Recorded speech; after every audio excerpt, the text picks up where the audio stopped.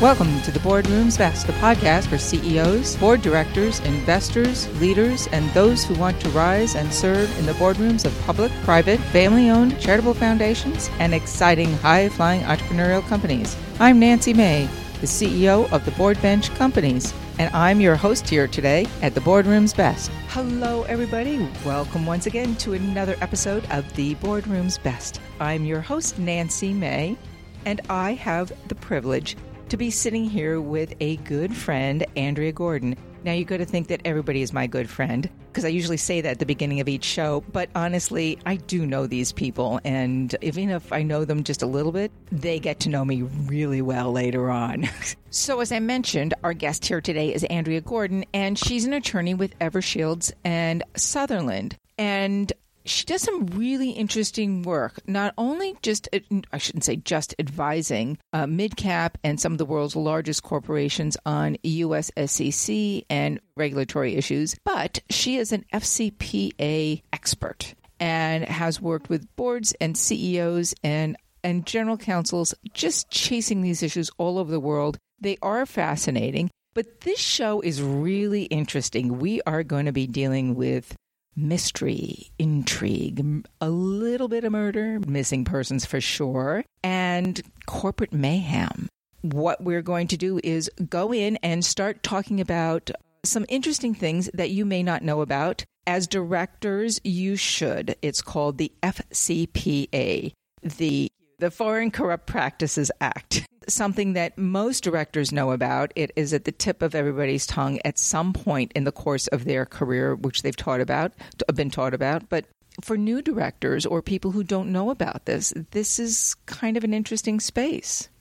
Yes. So the Foreign Corrupt Practices Act basically prohibits bribery, corruption, and makes sure that companies are representing that they are conducting business in an ethical way, both American companies and those incorporated and headquartered abroad. Something we should be doing anyway. I mean, the golden rule that hopefully everybody's been brought up on, but that doesn't always necessarily apply to different cultures around the world. Not that they're not ethical, but it's just a different way of operating, correct? Right. And in certain countries, certain jurisdictions, it is incredibly difficult to operate and to get business done without engaging in some form of payments.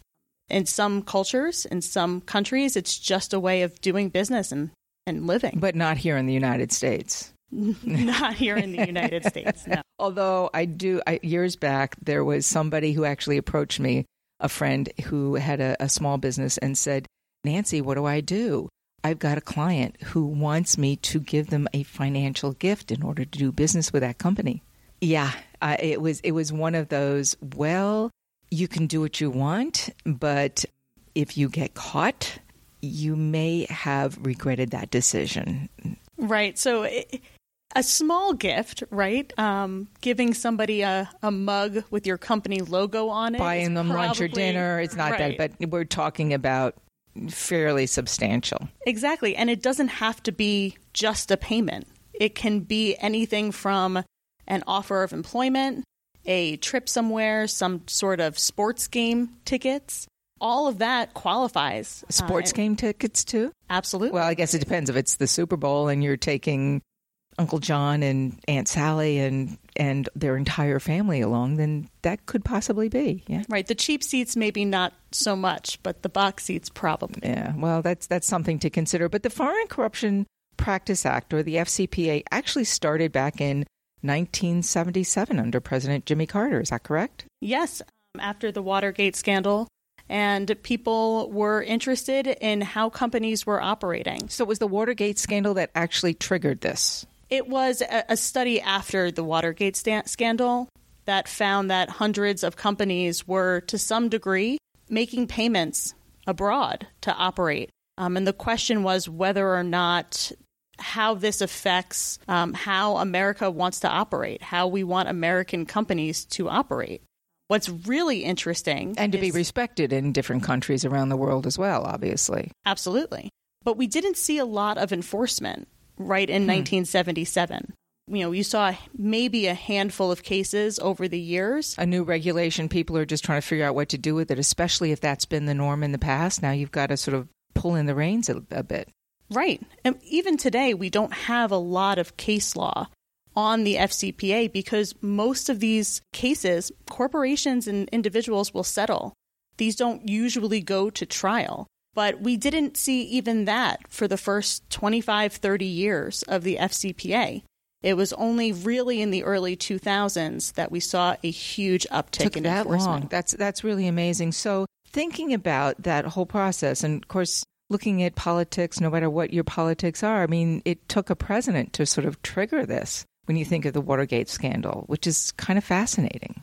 Right. But what I will say is while we did see a significant increase under President Obama's administration, that has continued. I think when President Trump took office, there was some discussion about whether there would be a decrease in FCPA enforcement. We may see some changes in how it's being enforced, but the uptick in enforcement actions is definitely still there. So you look at the enforcement actions or questions that are coming about, but as a member of a board, whether it be public or private, it doesn't matter. You can still be caught in this, correct? Right. I mean, a private company can be just as guilty as a public company. It's not just for public company board members to be worried so about. The SEC only has jurisdiction over the public companies. Right. But the DOJ has jurisdiction over anybody who's doing this. And they have jurisdiction over companies who are headquartered and incorporated in other countries. Just trading. As long as they're doing business here in the United States. Some sort of business in the United States. So even just trading, your shares trading on NASDAQ or the New York Stock Exchange, that's enough for them to get jurisdiction over companies that are headquartered abroad. So we think of this whole scenario as being sort of a black and white, what's right, what's wrong. But there are actually gray areas along here, too, where there may be a potential of misdoing or wrongdoing, but not really. How does a board really figure that one out, or how's a director or even a CEO where this might be happening underneath their nose? So a lot of these cases come forward from whistleblowers. We have seen cases where a CEO or a vice president is directly authorizing these payments. But a lot of times in these huge multinational corporations, it just doesn't make it all the way to the top. It's very difficult to know what's going on in the ground. And somebody has to feel uncomfortable or blocked in order to become a whistleblower. I mean, most people don't do that. You really have to be pushed into a corner to say, this is not right, this is wrong. Exactly. And be protected. Whistleblowers are protected here in the States. Are they protected anywhere else in the world? There are other places where they are protected, but a lot of these, we have a lot of cases in China, for example, or in places like India. And in those countries, the short answer is there's a lot of cultural pressure. India, I've heard this happens an awful lot. Not to point fingers at anybody, but I've heard some incredible stories that happen there in order to get things done. There was a recent case last week that came down about construction licenses and permits and making inappropriate payments to a government official to get those approved. So that definitely happens. And a lot of people in these cultures, it's a way of life for them. They don't even know that it's wrong. And it's not wrong in their world because that's the way they were brought up. Right. Yeah. That's just how even directors, operate. Right? Directors and CEOs of companies have gotten into that space. In fact, it's interesting. We talked a while back about somebody that I had some direct experience with. So I was a chairman of a company board, and we were meeting at the end of the day, a glass of wine and having a conversation. And he said, I'm just waiting to make sure that my guy, quote unquote guy that I want on the board is going to be clean and okay to join us. And I said, what did you mean? And he mentioned the fellow's name. And I said, I hate to tell you this, but he's just been let go from his job. He was a country president under investigation for some issues that happened under him. But, the buck stopped there. And so he was not squeaky clean to bring on this board. And the guy was shocked. And then in that particular case, when a board actually knows that a candidate has some potentially nefarious issues going on behind in their background, whether they're responsible for it or not, that they've put all their money on that one horse. It totally blows my mind. But that's what happened here. And I told them. And some of these, you may want to recruit someone who's done that before. I think there's a culture of, hey, he had to get this done, right? How else would he have gotten that license? How else would he have operated in that environment, in that jurisdiction? This was a business cost. And they knew how to do it before they got caught. Exactly. Yeah, just when are you going to get caught? That's the issue, as things starting to tighten up in this whole space. Right. And not just in the United States, right? They're tightening up all over the world. A lot of different countries are enacting their own anti-corruption and bribery legislation, and they're implementing it themselves, with or without United States cooperation. So outside of the United States, which country or countries are coming up to our level, and maybe we're not the ones who were really the forerunners in this? A lot of their legislation is very similar to the FCPA, and the FCPA came first. So we sort of set the standard to begin with. Right. But that being said, there is a lot of enforcement right now coming out of the United Kingdom. Mm-hmm. They have a lot of cases coming out. And in certain respects, the UK Bribery Act is significantly more strict than the United States FCPA. Really? So, for example, facilitation payments. These are payments that you're operating in, let's use the example of India. Right. And you have a legal right to have some application approved for a license. And it's not going through? It's not going through. You have a legal right to do it. Somebody is just dragging their feet, bureaucracy, taking their sweet time. Mm-hmm. A facilitation payment may be a little something to grease the speed wheels that a up, little bit, yeah, just to speed that process up. And for the most part, unless it constitutes a systematic corruption or intent, facilitation payments in the United States are they are somewhat permitted. Now, if you go the United Kingdom Bribery Act, none. Facilitation payments are completely prohibited. So if I'm a U.S. company doing business in London, let's say, or even listed on the exchange, I have to abide by that stricter or that more strict rule, or understand that first before the more lenient potential rule here in the States. Right. So in terms of the facilitation payments, right, they're more strict in the UK. But the reality is, multinational corporations, they can be subject to these laws in so many different countries, and you need to understand, where are you headquartered? Where are your shares trading? Where are you headquartered? All of these things really matter. And in certain situations, especially right now, the United States has somewhat backed off of what they call piling on, bringing another case or another investigation into a company that is already in the process of being investigated by another country. But there's no guarantee of that, right? And there's no guarantee that you won't be subject to investigation by all of these other countries' regulatory authorities. Of the directors that I know a lot of them, they're all intelligent people. But quite honestly, the depth of knowledge in this particular situation around the world, actually, not just across the country, but around the world, is probably a lot more shallow as I'm listening to you talk about this. So let's, I don't want to pick on any particular company, but say it's a large manufacturing company, and they do manufacturing in China and India, and they're based here in the United States, and they've got customers all around the world. This becomes very complicated for a board who's focused on other things to even think about. So having at least a top-line scenario understanding or education on what's happening so that their butts don't get caught in a sling too, quite frankly. I have no other way to put it. I do, but it's a challenge. It really is a challenge. The best thing that a board can do you don't want to be in a situation where you have a whistleblower and then you're saying, front page of the Journal and the Financial Times, I'm screwed. Right. Now I have a problem. Now I have to figure out what my next move is. FCPA investigations, even when they're internal, can cost millions of dollars a month, right? And think about that to your bottom line. Exactly. And not to mention potential fines if the SEC or the DOJ. And outside activists thinking, so if this has been going on, what else has been going on, and what others misunderstandings that could ultimately impact the shareholder? Because this does. I mean, the money's not going into making the company better from an operational and a financial perspective from customers.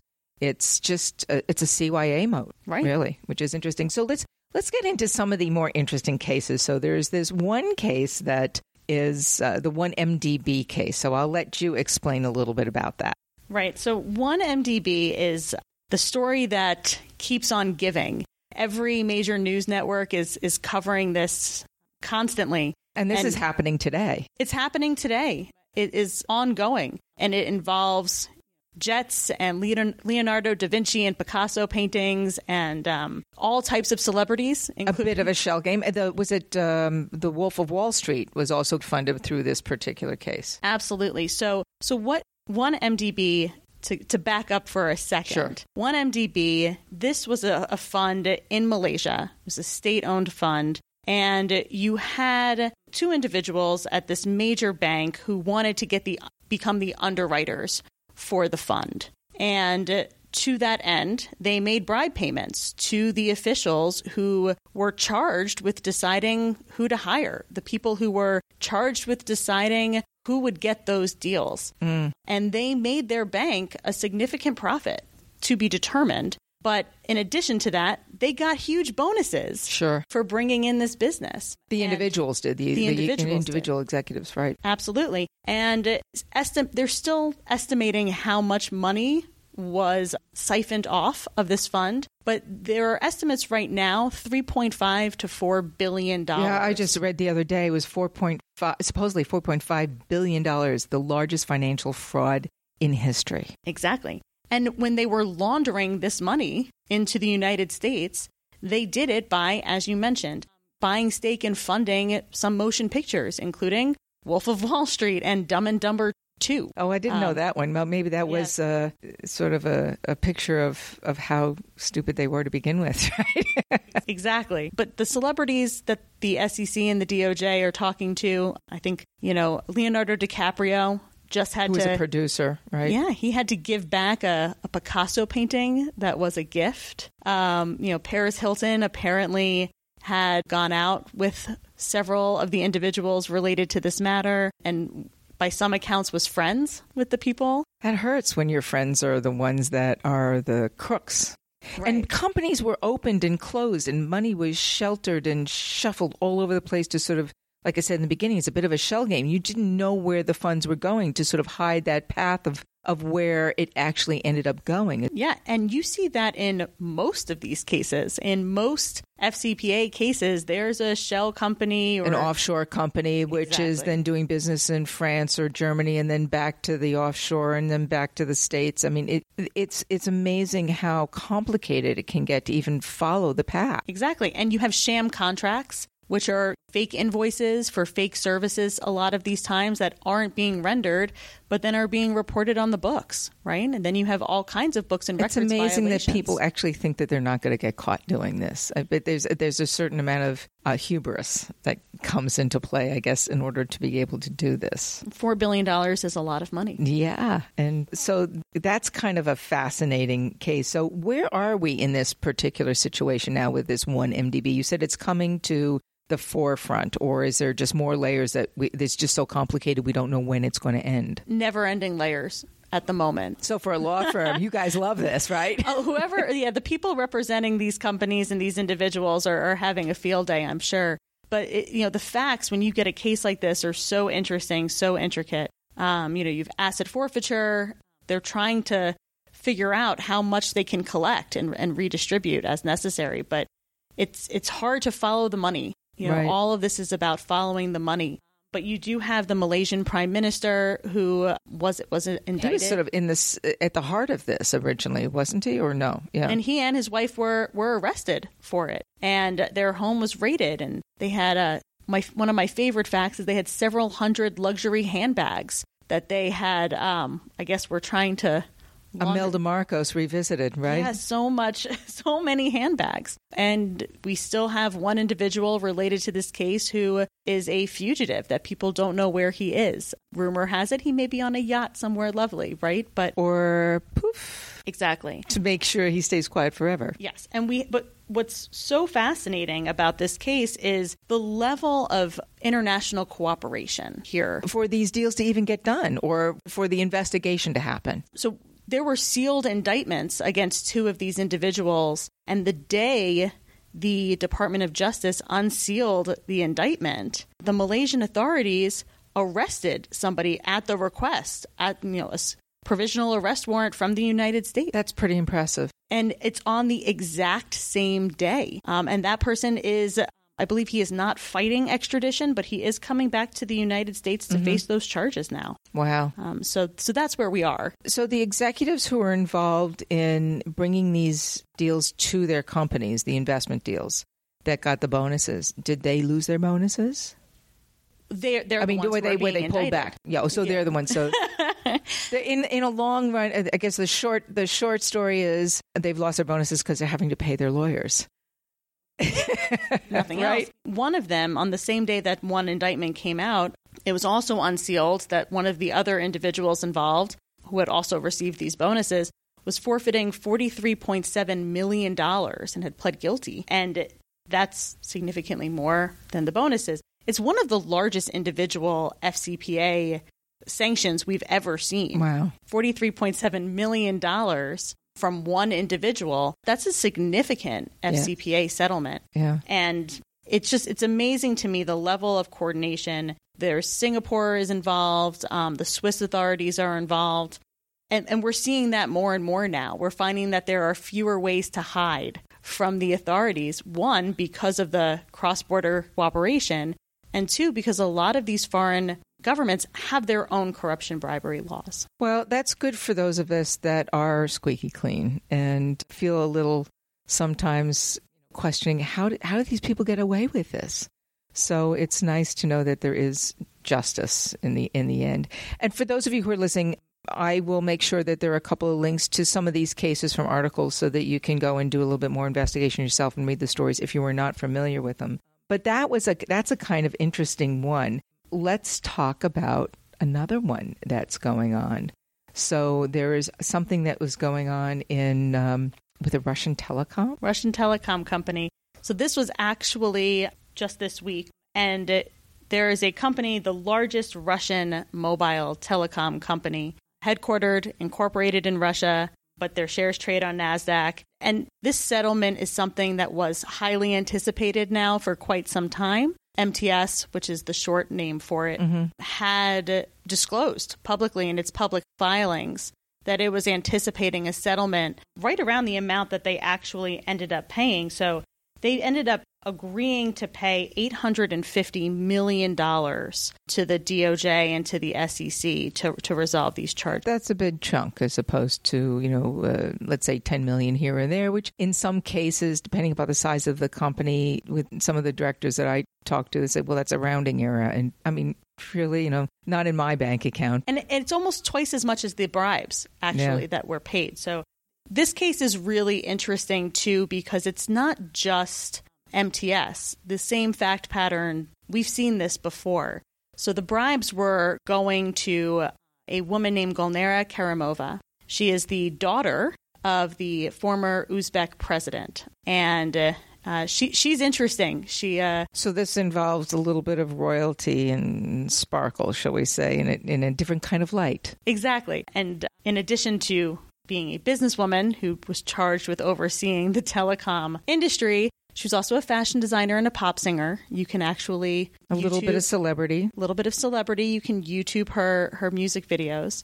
And she ended up receiving nearly $900 million in bribes from 3 different telecom companies, all of which have now resolved these charges. So again, we've seen this coming for a while. We knew that these companies were in discussions to resolve these charges. Now, for the little bit of intrigue. Now, where is she, right? Where is she? So she disappeared from public view in 2014. She rumor has it, had a falling out with her father. Well, yeah, Dad's kind of not too thrilled with, was it $900 million and daughter's... A lot of public attention. Yeah. But she was allegedly convicted of embezzlement and sentenced to house arrest. Now, the interesting part was nobody has seen her or knew where she was. There were The mystery house. The mystery house. And there were rumors in 2016 that she was dead, that she had been poisoned. Now, what is possibly even more interesting, because it coordinates with the timing of this settlement with MTS, and then the day after, her indictment, she was indicted. And by the United States, is that the settlement with MTS was on March 6th. She's indicted on the 7th, but indicted and no physical person to actually indict because they're not here. Her indictment was unsealed on March 7th. And we don't have an extradition treaty with Uzbekistan. But interestingly enough, Gulnara Karimova's daughter posted on social media that her mother was forcibly removed from their household and will be serving the remainder of her time in prison in Uzbekistan, also posted earlier this week. So it sounds like maybe she is not dead, but the mystery continues about Gulnara Karimova and her role in this. So in the money that she acquired in this process is being returned, or does she hang on? What happens in these cases when to the extent it still exists? To the extent still finding it that hasn't been used, right? Right. Well, there have been a lot of asset forfeiture cases filed in different countries to try to recover these assets. Right. But sometimes there's no guarantee. Sometimes it may be impossible to quantify the profits, nevertheless find them. Well, it's like finding stolen paintings that had just disappeared, right? You don't know what home they're in or what. Well, you would know a museum because it would be a public entity. But even still, you just don't know whose basement they may be hiding in. Tracking the money is really difficult. So a buyer beware when you buy your next painting and take it to the Antiques Roadshow. Yeah. We got Van Gogh paintings, Monet paintings, and Picasso paintings involved in that case. So there's one other case that I want to bring forward, which is also kind of interesting because it's a company that I know a number of friends and colleagues have also had some sort of business or professional involvement with, and that's Cognizant. So this was in February of 2019. Cognizant is even more interesting to me because it's really reflective of the trends we're seeing in enforcement right now. Okay. So this is a company who allegedly the CEO at the time, the president at the time, and the vice president and chief legal officer. I was about to say the chief legal officer. So now your general counsel, legal officer is also involved in this. Yes. So at the time, no longer former president and chief legal officer. Right. At the time, they became aware, apparently by a video conference, that there were contractors and people in the lower tier of government in India who were requesting improper payments related to their construction sites and the permits related to those construction sites. And they actually found out about this from their contractor. So Cognizant had a subsidiary in India, but they were using a contractor for this project. So they did not themselves actually engage in the deed. It was the second party or third party that they dealt with. Exactly. And that's important. The president in this situation and the chief legal officer were very much aware by video conference, apparently, allegedly, that these payments were being requested and they authorized them. They authorized this contractor to make those payments. And just because they did not make the payments... And the contractor still wants to get paid by Cognizant in order to get things done. Otherwise, they lose the contract themselves. Exactly. So it's darned if you do, darned if you don't. For the contractor, especially. That's very difficult. This is kind of interesting when you think about companies hiring smaller subcontractors. They have to make sure they're doing their due diligence on them as well. Or Absolutely. Just know not to authorize payments that in order to, keep that relationship going to do the deed for you, basically. So the Department of Justice, they have some overarching things that they consider when they are looking at the effectiveness of a compliance program. And one of those enumerated factors is third-party due diligence. You need to know your contractors. You need to know if there are red flags involved, if they're hitting on the OFAC list. These are important things to know. And you need to be fully aware of the risks involved. not just with that contractor, but also just generally in the jurisdiction that you're operating in. But yes, you need to know, again, there are places where this is going to happen, but if you have knowledge of or you're authorizing these payments in some way. Well, that's obvious, right? That's an obvious scenario. And some of this will take place or may take place without your knowing, obviously, as the hiring company for another subcontractor. So the good thing is just do your investigation, do your work, and then keep yourself clean, pretty much. And in some cases, trust your gut because you know what goes on in a particular jurisdiction, as you said, which is kind of the norm. Right. And I'll add to that, making sure that you have a robust compliance program. But as far as protecting yourself from investigations in multiple different countries, the US and the UK, a lot of what they consider to be an effective compliance program or hallmarks of an effective compliance program are the same. So make sure you have those compliance programs in place, because then when you do become aware of this, of any sort of potential misconduct, self-reporting, generally speaking, is encouraged. But if you have those compliance programs in place, regulators understand that these things happen. No company is perfect. It's more a matter of being proactive, making sure that you're not tacitly endorsing this by not having the compliance. Making sure that everybody knows down from the top to the bottom what should be done in case, we'll call it an opportunity, right? Opportunity, yeah.